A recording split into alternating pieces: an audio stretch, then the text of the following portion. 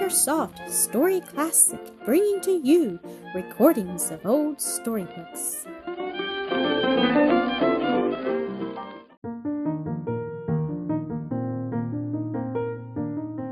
Chapter 17 of Joel, a Boy of Galilee, by Annie Fellows Johnston.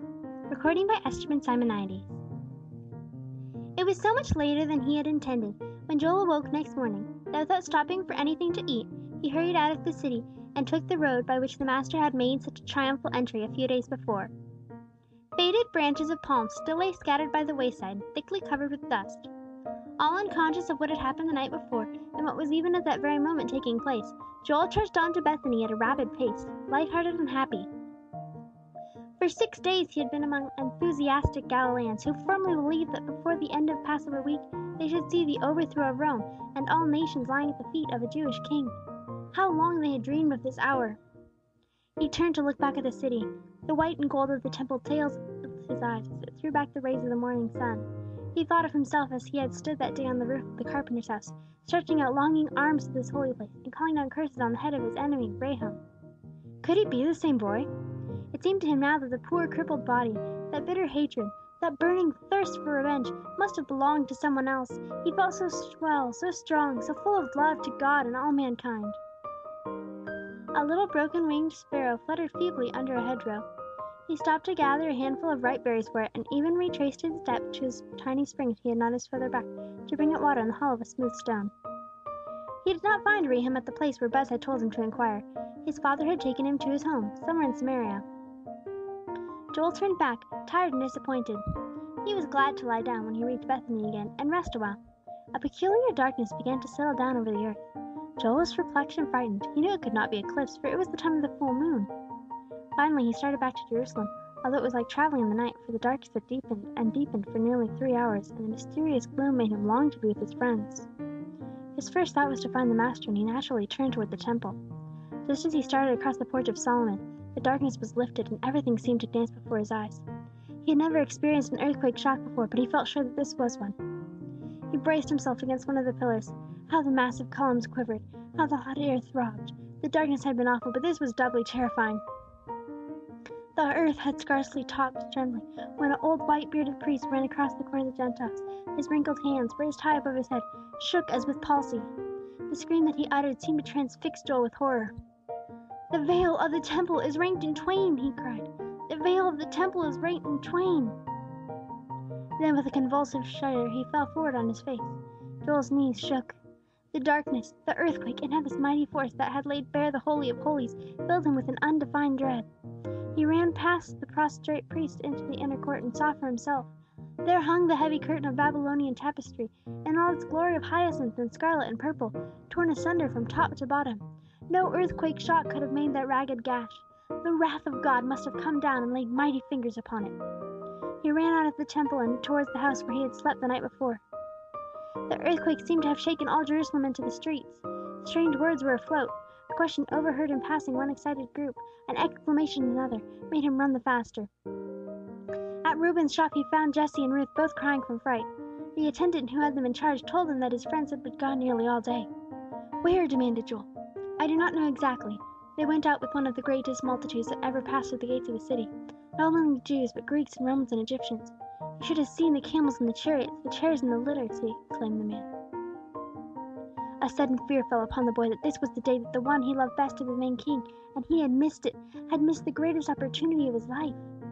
Was it to follow Rabbi Jesus of Nazareth? He demanded eagerly. The man nodded. To crown him? Was the next breathless question. No, to crucify him. The unexpected answer was almost a death thrust.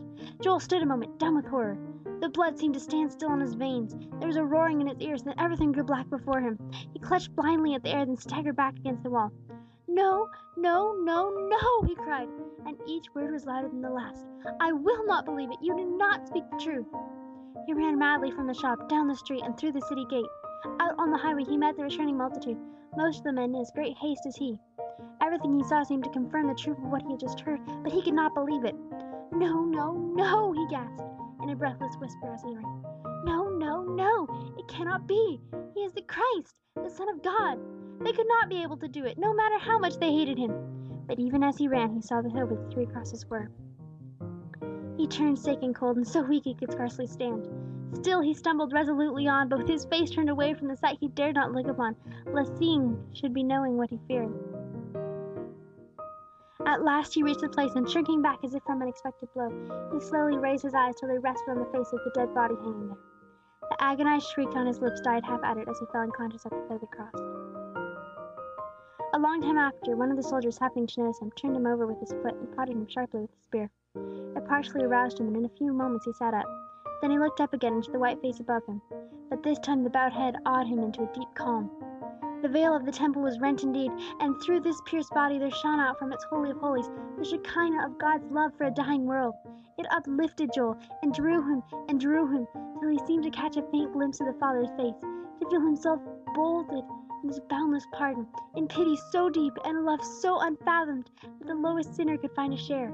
But while he gazed and gazed into the white face, so glorified in its marble stillness, Joseph of Arimathea stood between him and the cross, giving directions in a low tone for the removal of the body.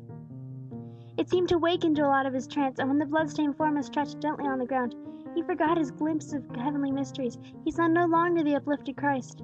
He saw instead the tortured body of the man he loved, the friend for whom he would have gladly given his life. Almost blinded by the rush of tears, he groped his way on his knees toward it. A mantle of fine white linen had been laid over the lifeless body, but one hand lay stretched out beside him with a great bloody nail hole through the palm. It was the hand that had healed him, the hand that had fed the hungry multitudes, the hand that had been laid in blessing on the heads of little children waiting by the roadside. With the thought of all it had done for him, with the thought of all it had done for all the countless ones its warm, loving touch had comforted, came the remembrance of the torture it had just suffered. Joel lay down beside it with a heartbroken bone. Men came and lifted the body in its spotless covering.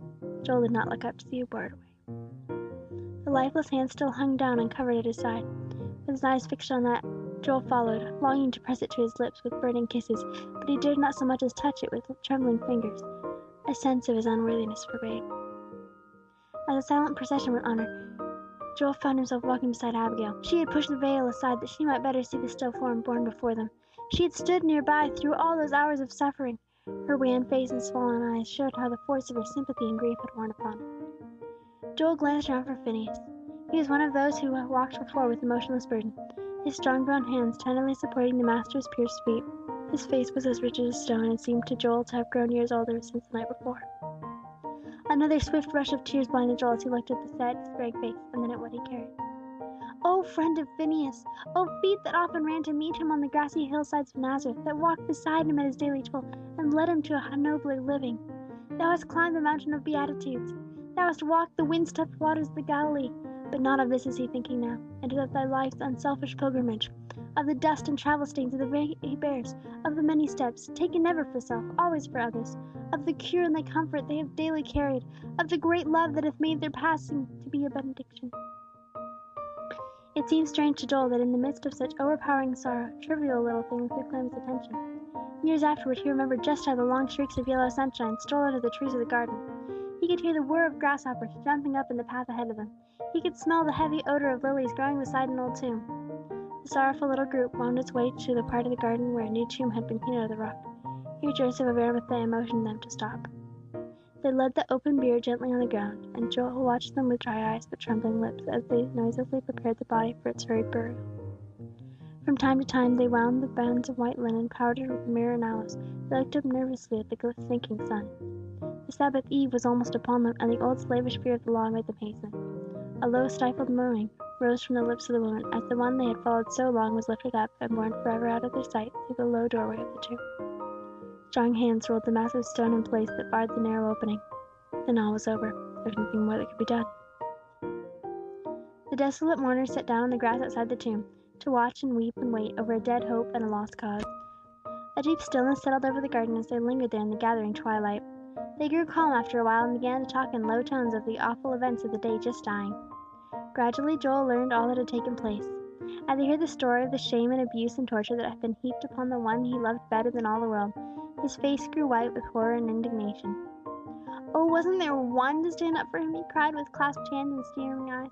Wasn't there one to speak a word in his defense? Oh, my beloved, he moaned. Out of all the thousands thou didst heal, out of all the multitudes thou didst bless, not one to bear witness.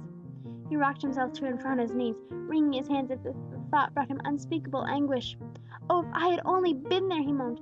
"If I could only have stood up beside him and told what he has done for me! Oh, my God, how can I bear it? To think he went to his death without a friend and without a follower, when I loved him so! All alone! Not one to speak for him! Not one!" Groping with tear-blinded eyes toward the tomb, the boy stretched his arms lovingly around the great stone that stopped its entrance. Then suddenly realizing he could never go any closer to the one inside, never see him again, he leaned his head hopelessly against the rock and gave way to his feelings of utter loneliness and despair. How long he stood there he did not know.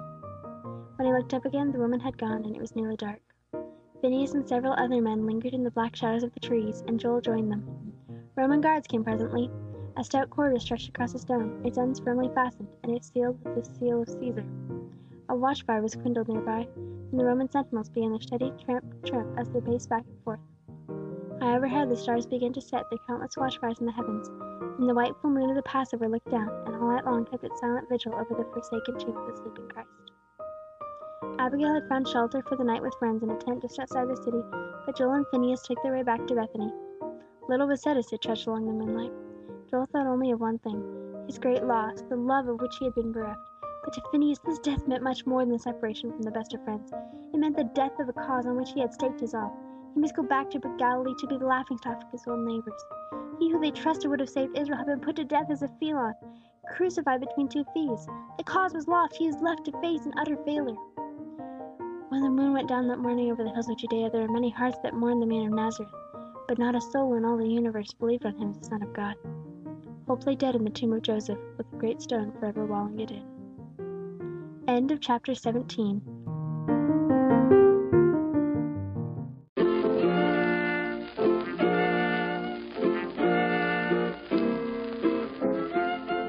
Thank you for listening to another episode of AcreSoft Story Classic.